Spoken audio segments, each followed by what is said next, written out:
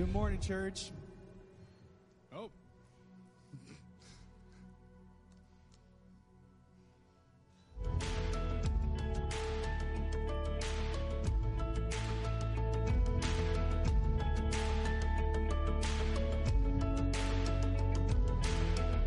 right, let's try that again. Good morning, church. You know, it's funny. I put that video together, and you'd think I'd remember that it was in the service, but I guess I forgot. How y'all doing this morning? Well, if we haven't had the chance to meet yet, my name's Ethan, and I'm the worship pastor here at Shelby Christian, and we are so glad that y'all have decided to join us this morning. Whether you're here with us in the room or you're watching online, we are so glad that you are here. You know, we're really blessed here at Shelby Christian to have multiple pastors on staff so that our senior pastor can go take a vacation with his family and know that the Word of God is still going to be preached even while he's not here. So this morning we've got Jason, our outreach pastor, who's going to be bringing a word from the book of Luke. So we're really excited to hear what God's been showing him through that passage this week. You know, every week here at Shelby Christian, we have the opportunity to remember what Jesus did for us on the cross through communion. And this isn't something we do out of religious obligation. It's not something we do out of tradition, but we do this because Jesus instructed us to do this. So this morning, we're going to take this bread and this juice and remember him. We're going to start with the juice. And I love what Dave has said. You know, Jesus' blood was not spilled out for us. It was poured out for us, because if it was spilled out, it seems like it was some sort of accident. But there was no accident in the way that God chose to save us. So let's remember that this morning.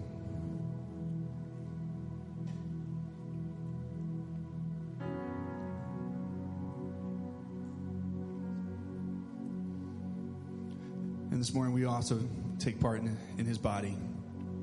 Let's do that today.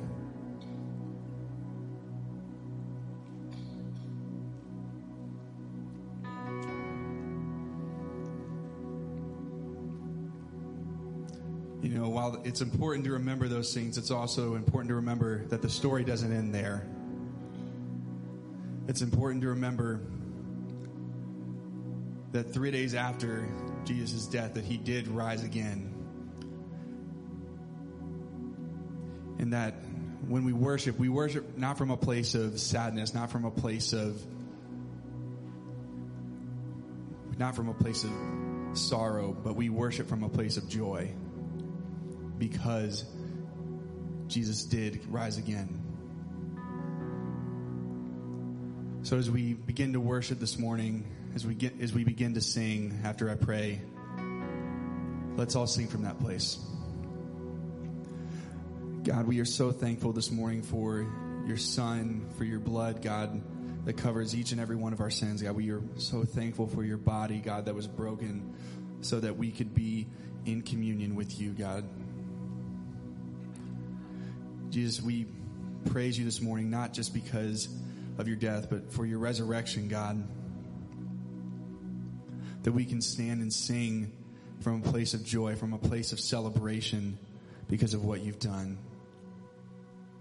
I pray that you would fill our hearts this morning. In your name we pray. Amen.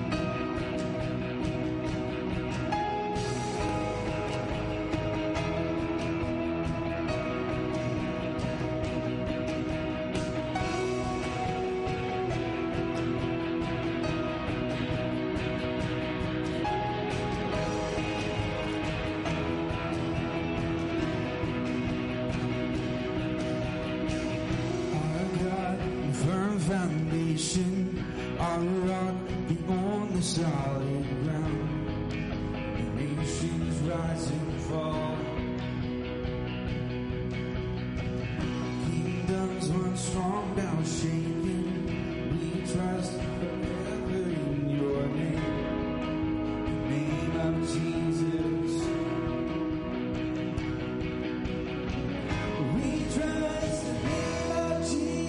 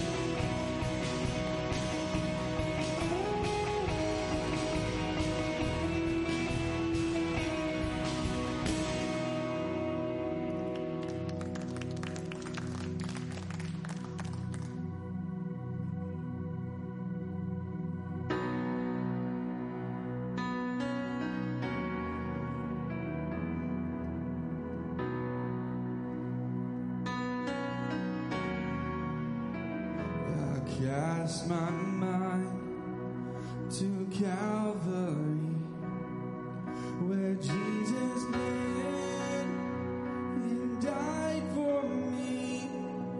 I see his wounds, his hands, his feet, my Savior on that cursed tree.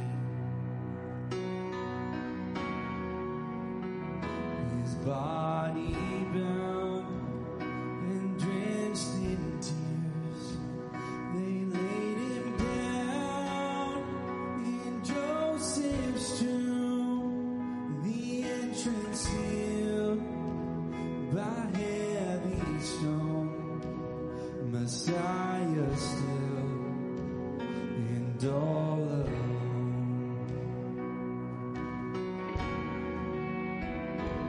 To praise the name of the Lord our God. Oh, praise his name forevermore. For endless days we will sing your praise. Oh Lord, our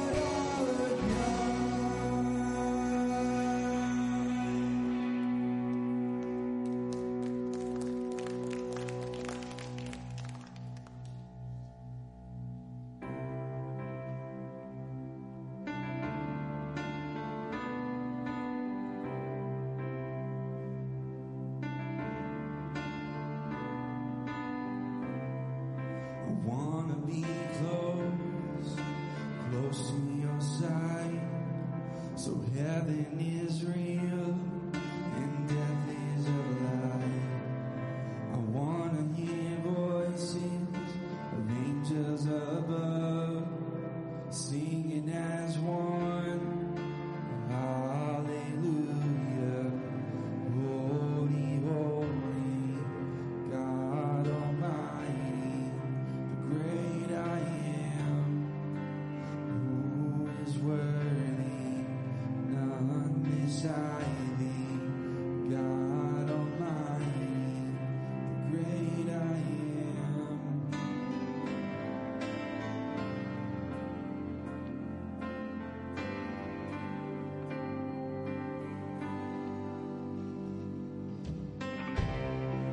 To want to be near to your heart, loving the world and hating the dark. I want to see dry bones living again, singing as one. Hallelujah. Holy, holy, God Almighty, the great I am, who is worthy, none beside thee. God Almighty, the great I am.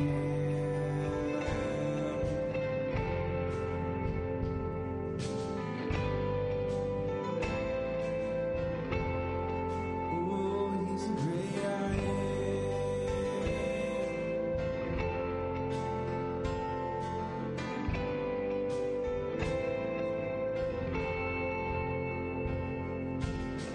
The mountains shake before the demons run and flee at the mention of the name King of Majesty. There is no power in hell or any who can stand before the power in the presence of the great I am. The great I am. The great I am. The great I am. The great I am. The great I am.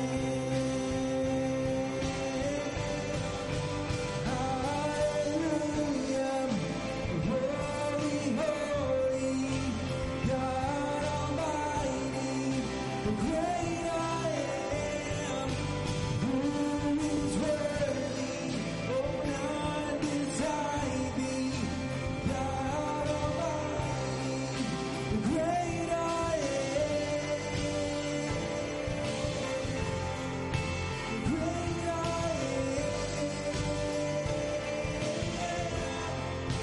great I am, great I am.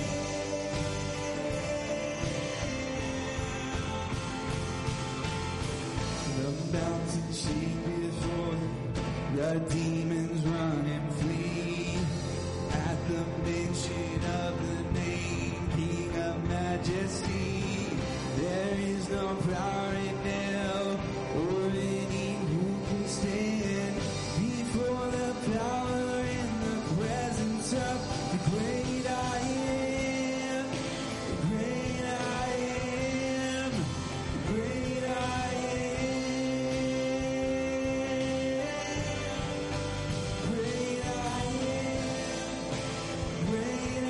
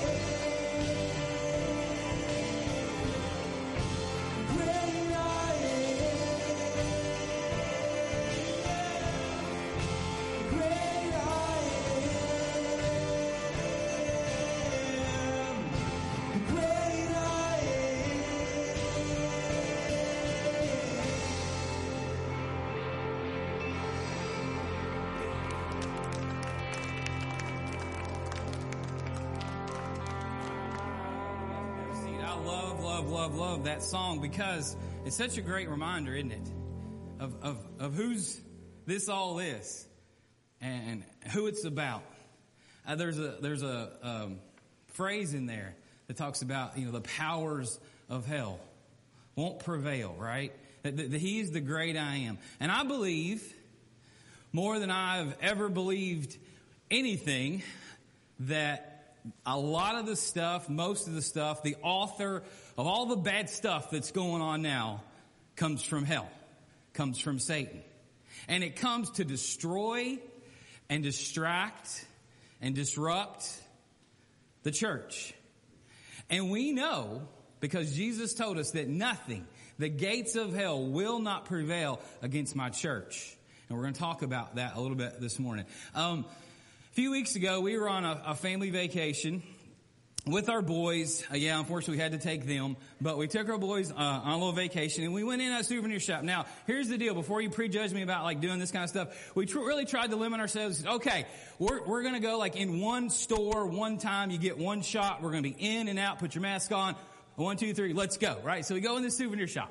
And the boys their grandparents give them money to spend on vacation. Maybe you've done that with your kids or grandkids. So they both have this money. And then Braden, he's 7, it's burning a hole in his pocket. When could we go see, we pull in the first night. We could go to the souvenir shop. We go, let's wait till the end of the week. He's like, no, I want to go now, right? So we finally go to the souvenir shop.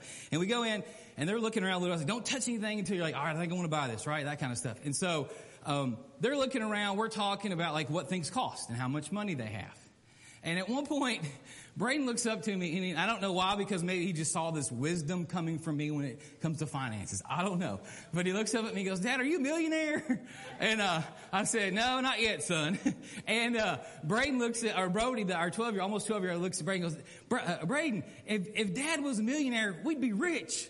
And I looked at Brody and said, no, you wouldn't be rich. You'd just be lucky. Right? And so we had this little conversation there for a few minutes about money. Braden had $23. And so he said, there's this thing that he wanted, a little toy he wanted for the beach, and it was $15. And I said, okay, Braden, well, if you do that, you're gonna only have a few dollars left, like $7, $6, you're gonna have to pay tax. I was trying to explain tax to him, sales tax, those kind of things. And so he's like, well, I don't know how to do that. And so then he said, well, I want this hat. I want to get this toy and I want to get this hat. I was like, well, that hat's $30. The toy's $15. You've got $23. That math really doesn't work for you, son. Right? So we had to have this hard lesson about how much stuff costs and how much you're willing to pay. And that was a good lesson to learn for our boys. This morning, we're going to see a passage of Scripture where Jesus just asked the question, how much are you willing to pay? And before you decide to be my disciple, before you decide to follow me, before you decide to step across that line, here's what you need to do. You need to understand that there is a cost of following me. There is a cost of discipleship. And so Jesus will say this morning in this passage we're going to look at in Luke chapter 14, verses 25 through 35, he will say this, count the cost. He will turn and look at his followers, the crowd, and he will say, you need to count the cost. You need to make a decision and understand what you're getting into before you follow me, because it's not always going to be easy. It's not always going to be pleasant. There are going to be times where you're going to have to stop and understand that now you have chosen something different. So count the cost. The last few weeks, we've been walking through Luke chapter 13, Luke chapter 14. What we've seen over the last few weeks is that the church is this place where Jesus meets our needs. Dave talked about that several weeks ago. Then we talked about the fact that the church is this place where we can find truth. And then a couple weeks ago, Kevin talked about this understanding that Jesus leads to this incredible humility and he exalts the humble. And then last week, Kevin talked to us about this church, as the church is being a foretaste of this banquet that we will enjoy someday in heaven with Jesus. And so this morning, we want to look at the last part, like I said, of Luke chapter 14. So if you have your Bibles, have your phone or your tablet, go ahead and open there and let's look at Luke chapter 14. And I want to start with verse 25. I want you to notice something right off the bat here. A large crowd was following Jesus, right? And so you already immediately get this picture that at this point, this is this is kind of like there's a lot of people. The buzz is still around. Jesus is doing a lot of cool things. He's healing people, and he's doing these, these things that like people are like, wow, awed by, and he's saying things that they've never heard before, and he's making them think in ways that they've never really thought before. And so there's a large crowd following Jesus. And it kind of is kind of this crescendo of like, man, this is kind of getting out of control. This is kind of like a circus, right? So there's this large crowd of people following Jesus. He turned around and he said to them, if you want to be my disciple, you must by comparison hate everyone else. Your father, your mother, your wife, your children, your brothers and your sisters, even your own life. Otherwise, you cannot be my disciples. Now Jesus, he knew how to attract a crowd, right? We see that in the gospel. But here, he also knows how to disperse a crowd. Because he immediately says something that he knows, all right, there's a lot of people, and he knew that some of them were there just to kind of like enjoy the show. They were just a part of the crowd. And he said, all right, understand that what I'm about is not just a show. It's not just something that you can come and be entertained by. But if you want to be my disciple, here's what it needs to look like in your life. And so he gives this analogy. Your love for me should be so great that by comparison, any other love you have in your life seems like, hey, that's what he's saying, is that your devotion to me, if you're going to be my follower, the love that you have, the devotion that you have for me, by comparison with any other relationship you have, should look like hate. So Jesus uses this, I love it, this drastic exaggeration to prove a point. He wants the crowd to see that there's a vast difference, right? There's a vast difference between being a spectator and being a disciple. There is a difference, and Jesus wants to make it plain right here in Luke chapter 14, that if you're going to be a part of the crowd, you're a spectator. You're just kind of watching the show go by. But if you want to be my follower, if you want to be my disciple, that's a whole different thing. C.S. Lewis wrote this. He said, the only thing Christianity can never be is moderately important. You see, what we'll see this morning in this passage is that we have to make a decision. We must decide. Are we going to follow him with complete devotion, and we're going to give all that we have over to him, or are we going to turn around and go home and say, I'm not willing to give that much. The cost is too high. That's the decision you will see Jesus lay out for his followers and for us this morning in this passage. John records these words in his revelation from God in Revelation chapter 3. He says this, God talking here to John, he says, I know all the things that you do, that you are neither hot nor cold. I wish you were one or the other, but since you are like lukewarm water, neither hot nor cold, I will spit you out of my mouth. Right? This is a very graphic, detailed thing about how God perceives those who are either hot, following him, or who are playing games with him. And he says, if you're lukewarm, I'm going to spit you out of my mouth. I don't want anything to do with you. He says, if you say, I'm rich and I have everything I want, I don't need anything, and you don't realize that you're a wretched and miserable and poor and blind and naked. See, God's word couldn't be clearer. He despises the games that people play with him. And so we must decide. Be devoted to him or walk away. You can't continue to hang out in the crowd, Jesus says. We either step forward in complete devotion, or we walk home and we say, I have everything I want. I don't need Jesus. I was thinking about that this week, that kind of that thought and that concept. And you know what? I think we see that a lot in our country. I think what we see a lot with people is that because they have everything that life required, or that they could desire in life, that they have all their needs met, they have a warm place to sleep at night, they can go to the store and buy clothes, they can go to the grocery store and buy food, they have a car, they have a nice job maybe, all these things that we have in life. Sometimes we can look around, people can look around and go, things are good.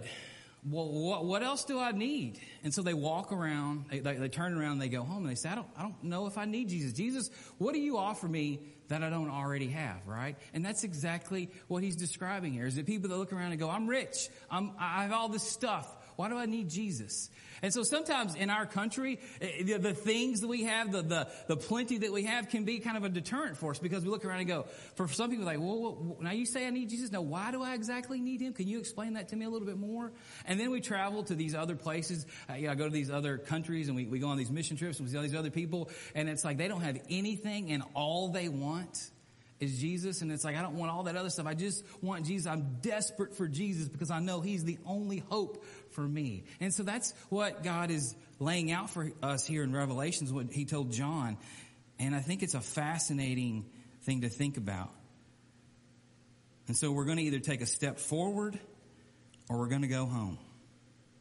Understand this, though, that if you stick around, Jesus is going to say this. If you stick around, it's only going to get harder. Look at verse 27. Look at the next verse. Jesus says this. And if you do not carry your own cross and follow me, you cannot be my disciple. So Jesus says, all right, you have to love me in a way that like everything else in your life in comparison's sake looks like hate. And then he throws in this analogy, this thought about the cross. Now for us, when we think about Jesus and the cross, we think about the one that he was on, and we think about that whole scene, and we understand that. But for Jesus' hearers, for the people in that crowd that day, when someone talked about the cross to the Israelite people in the first century, they had a very clear understanding of what crosses were all about. In the book, The Way of the Cross, Skip Gray wrote this. He said, tradition tells us that around the time that Jesus was a teenager, there was a rebellion near where he lived. The Roman army crushed the rebellion, but they did not want it to happen again, so they crucified. And now think about this, and imagine this. If you're a young person, and this is what you grow up seeing and experiencing. The Romans decided that they didn't want this to happen again, so they crucified an Israelite on a cross every 30 feet for 10 miles along the road to the city. And so there's this sight. There's this understanding of that Jesus would have remembered as a young person of 1,800 people dead or dying in agony on crosses. And Skip Gray says that must have made an indelible impression on the mind of a teenager. Yeah, you think? Long before Jesus' death on the cross was an ugly, hideous reality. And so when Jesus talks about the cross and picking up your cross, he's giving them this picture that they go, hold on a second. We know what the Romans do to people. We know what those crosses are all about. You're telling us that we need to pick up our cross and follow you. That's what this is going to be like? Yeah, kinda. A lot of them said, okay, that guy, we're out of here, right? Let's go home. That large crowd, you can just hear the footsteps of people like turning around and heading up. Like, we got to get out of here. This guy is talking about dying on a cross. I don't want any part of that. We're going home. And a lot of them did. Jesus wanted his followers to understand that there was no going back. Once a commitment was made to him, it was a total surrender to God's plan. And so for us, what's this about? Well, it's an attitude that we are sold out for him. Love for him. Devotion to him. To his teachings is the only way forward. There is no plan B. When we look at our world and we look at the things going on, we go, all right, how do we navigate this? How do we get through this? How do we fix this? What is, and God says there's a plan. There is a way forward, and it's following after me, watching the way I lived, understanding what I've taught my followers and the mission that I've given the church, and going forward that way. There's no plan B. Let's continue on verse 28. He says this. And here it is. But don't begin. He says, but don't do this. Now I know there's fewer of you left now. You know, I've told you to hate everyone else. I've told you to pick up your cross, but don't do this until you count the cost. And then he gives them this illustration. It's for who begins construction of a building without first calculating the cost to see if there's enough money to finish it. Otherwise, you might complete only the foundation before running out of money. And then everyone would laugh at you. And they would say, there's the person who started that building and couldn't afford to finish it. And Jesus says here, I want you to think about this before you make this decision to be my disciple. Understand that it may cost you greatly.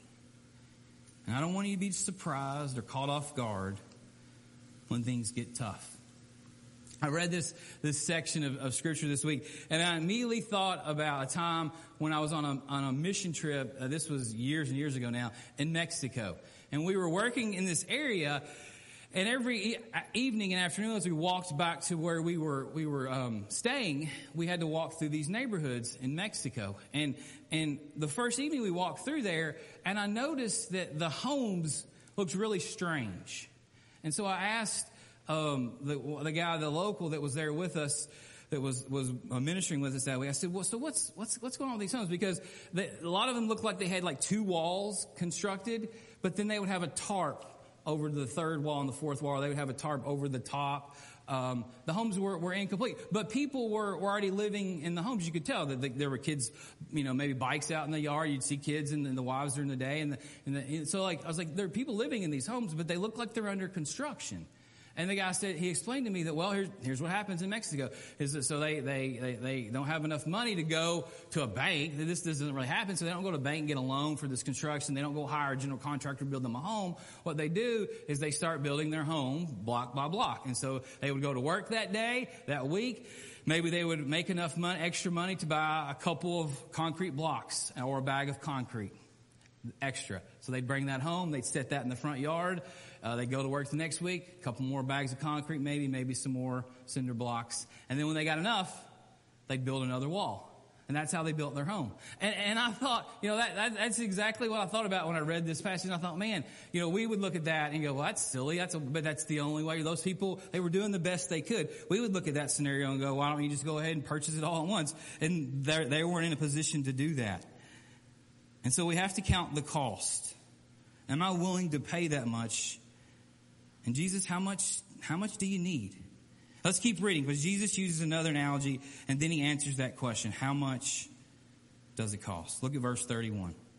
He says, or what king would go to war against another king without first sitting down with his counselors to discuss whether his army of 10,000 could defeat the 20,000 soldiers marching against him? And if he can't, he will send a delegation to discuss the terms of peace while the enemy is still far away.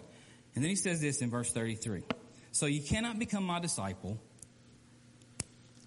without giving up everything you own. Jesus, you want everything? You want it all? Yeah. I want it all. I want everything. I don't want part of it. I want 25% or 10% or a portion. I don't want Sundays and Wednesdays. I want it all. If you're going to follow me, this passage of scripture, this chunk of verses in Luke chapter 14, a lot of in your Bibles, it probably said at the top, there was a subheading that said the cost of discipleship. Right? And so there's this cost. How much does it cost, Jesus, to follow you? It's going to cost you everything. Now for us, it's probably not, for everyone in this room, it's probably not going to cost you your life. There may be a day when Christians in the United States of America may have to be asked to give their life or denounce their Jesus. That day may come. But it probably won't happen in your lifetime. But what is it for us? It's this attitude that says everything that we have, everything that we've been given, that we've been blessed with, is His.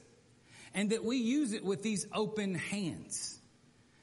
Not with a tight grip on our stuff, right? On our whatever, our lives. But we say, this is yours. God, it's stewardship, right? This word that we use a lot of times. Like, God, you've given this to me.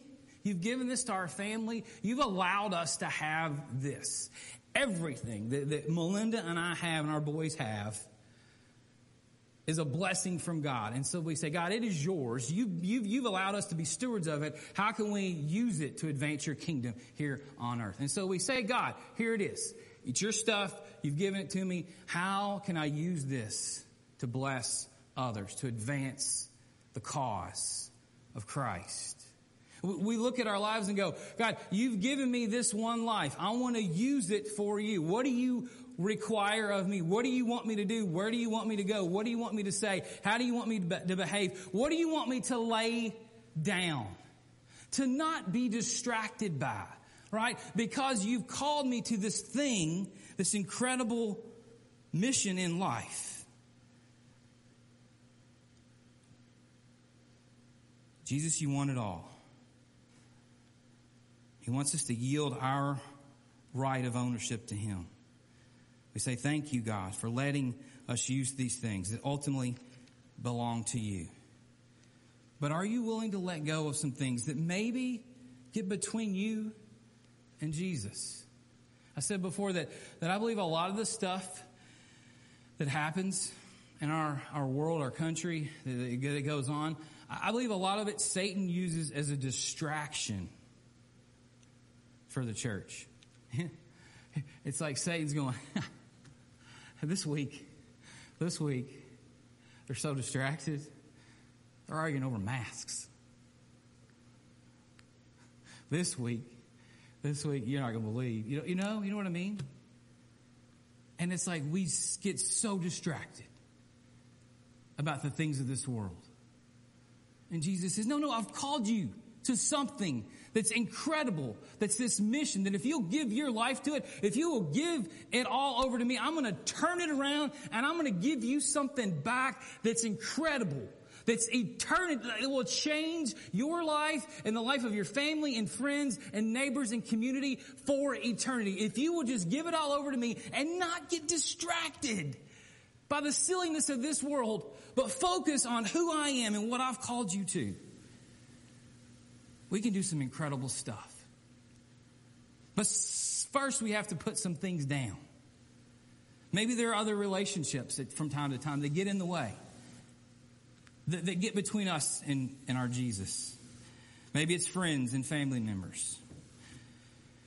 Maybe it's an identity and a certain political ideology that says this is kind of who I am and this is what I'm about. And I kind of forget sometimes. I do some of these things. I bet you do too. Maybe it's a desire to always be heard. Listen to me. I'm right. I know what I'm talking about. Right? Maybe it's a strong opinion about things that Jesus would look at and in his eyes would go, yeah, that's just not important to me right now. But here's what is important. Are you willing to follow me? Will you step across the line and say, Jesus, I give it all to you? Or will you turn around and walk home saying, I've got everything I need. I'm comfortable and I'm rich and I'm good. And God looks at that person and goes, you're miserable, you're naked, you're homeless, you're destitute. You have nothing.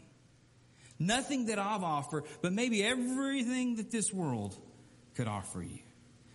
I ran across some words. I was reminded of a passage of scripture this week that I think is really inspiring and encouraging, and maybe you'll find it helpful as well this morning as we close. It's in Acts chapter 20, verse 24. It says this. Luke, the author of the book that we're studying this year in 2020, wrote these words in Acts. He says, but my life is worth nothing to me unless I use it for finishing the work assigned me by the Lord Jesus Christ. The work of telling others the good news about the wonderful grace of God. Luke said that my life's nothing if I don't finish my race, if I don't finish my assignment from Jesus. Telling others about the good news and the wonderful grace of God. And I think that's probably going to be my life verse for the rest of my life. Is my life's nothing. God, my life is nothing if I don't share with others your good news about your love and about your Son, about the gospel and about your grace and mercy. And so here's the big idea this morning. Here's the kind of the final thought. The church, Jesus' church, has the only message that will fix the woes of our country and the world. And here's what he does. He calls me out of the darkness. He gives us this new life and he sets us on a new mission. Let's finish our passage this morning. It says this in verse 34. Salt is good for seasoning, Jesus says, but it loses its flavor. How do you make it salty again? Jesus loved to talk about salt. In Matthew chapter 5, he talked about the Christians being the salt of the earth, that you would be the ones that would be the salt and light. So he kind of brings that back here. He says that salt's good for seasoning. We've talked about salt, but if it loses its flavor, how do you make it salty again? Flavorless salt is good neither for the soil nor for the manure pile. It's thrown away. And he says anyone who has ears to hear should listen and understand. Jesus finishes with this analogy of salt. He says, salt is this change agent. When salt is introduced into the mix, right, it can preserve meat, it can melt ice, it can make, change, the ingredients of food. You add it to the ingredients, it changes the flavor of whatever you're making, right? It changes things when it's introduced into the picture. And so he says, for you, for my followers, for my disciples, you are that salt. And so when you go about life in this world, you should change. You should be, you know what you should be? You should be this community, of changed lives that make a difference, that always point people back to me, that say, you know what, let's stop. We've gotten off track. We've kind of gotten distracted. I want to point you back to what really matters, right? Let's focus on that and see where that takes us. Disciples recognize their potential to impact others for Jesus. We won't be perfect, but we're called and we're challenged to make a difference in this world, one person at a time. And if we cease to be agents of change, we lose our usefulness, Jesus says. When we allow things of this world to distract us and knock us off mission, he says we're no longer effective. Oh man, I hope he never looks at our church and says, you're distracted. You're off mission. You're just not useful anymore to me. We become lukewarm and we morph into a pile of flavorless salt and we lose our divine purpose. And so Jesus says, count the cost. Are you willing to pay the price? Or will you turn around and when you go home and will you say, I'm rich, I have everything I want. I don't need anything from Jesus. The only thing Christianity can never be,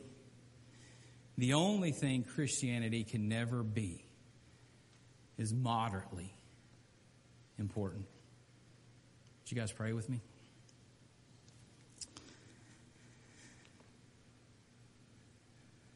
Lord God in heaven, we thank you for today. I thank you for our time together here as a church, time to celebrate and to worship you, to share in communion together. God, I thank you for this passage of Scripture in Luke chapter 14 that reminds us of the cost of discipleship, and that when we sometimes are tempted to play games with you, that you despise that and it repulses you. And so, God, may we never be a person or a church that does that going forward. And God, my prayer this morning, if there's an individual sitting here today that needs to step across that line and say, I want to follow Jesus with the rest of my life because I've tried it my way and it's just an empty pit. And I know I need Jesus, and he has to be my Savior and my King. God, if there's somebody here this morning that needs to make that decision, I pray that you would encourage them to reach out to one of our pastors. We'll be down there at the front after this service today, and we'd love to pray with them and talk to them about what that means, what it means to follow after you with all of our lives, to give everything to you in this attitude of open-handed surrender, and to say, God, you take my life and you use it because you are the great I am. Lord, we love you. Thank you for Jesus. It's in his name I pray. Amen. Well, thank you guys for worshiping with us this morning. I got a couple announcements before I let you guys get out of here. The first thing is this coming Saturday, we're doing a thing called Help Build Hope.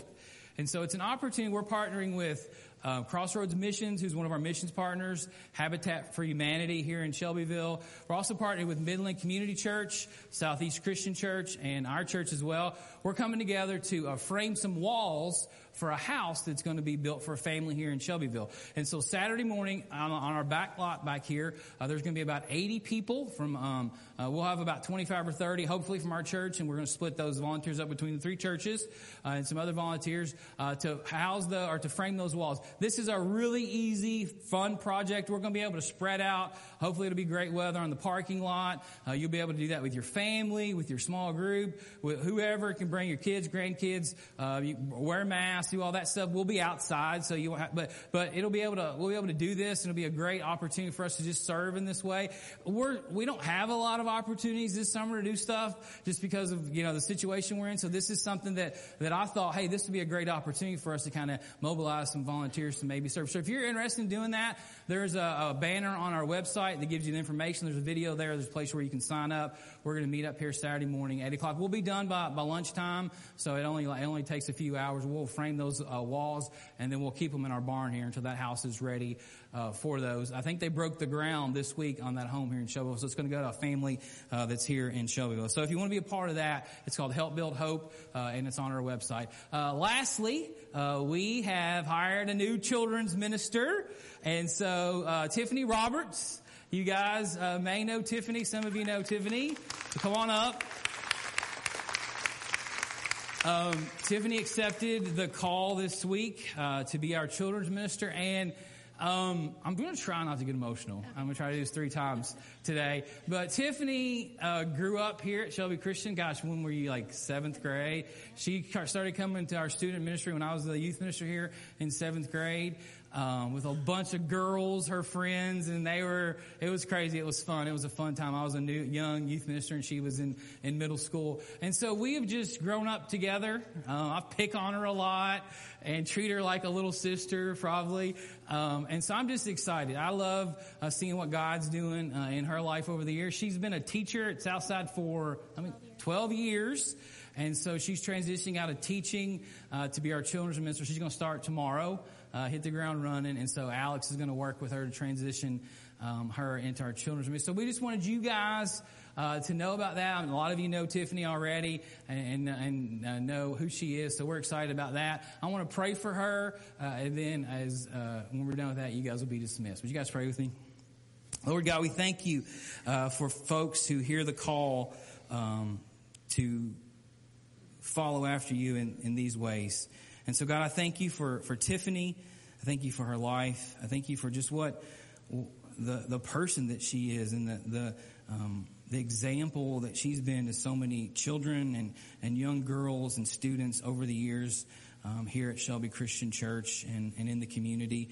And God, we thank you for her and her life and her willingness to come on our team and to lead our team of adults and children in children's ministry. And we just ask your blessing on her as she transitions into that over the next few days and weeks and months as we start this new school year. We know it's going to be a crazy season, a crazy year with everything else going on with school and this crazy virus and everything else. So there's a lot of unknowns in the future for the school system and for children's ministry and those kind of things. But we know that you, nothing surprises you, and you are still in control, and you're still the great I am. And so we put all this in your hands. We thank you for today. We thank you for loving us. It's in Jesus' name I pray. Amen. Thank you guys. Y'all have a great week, and we'll hope to see you guys back here next weekend.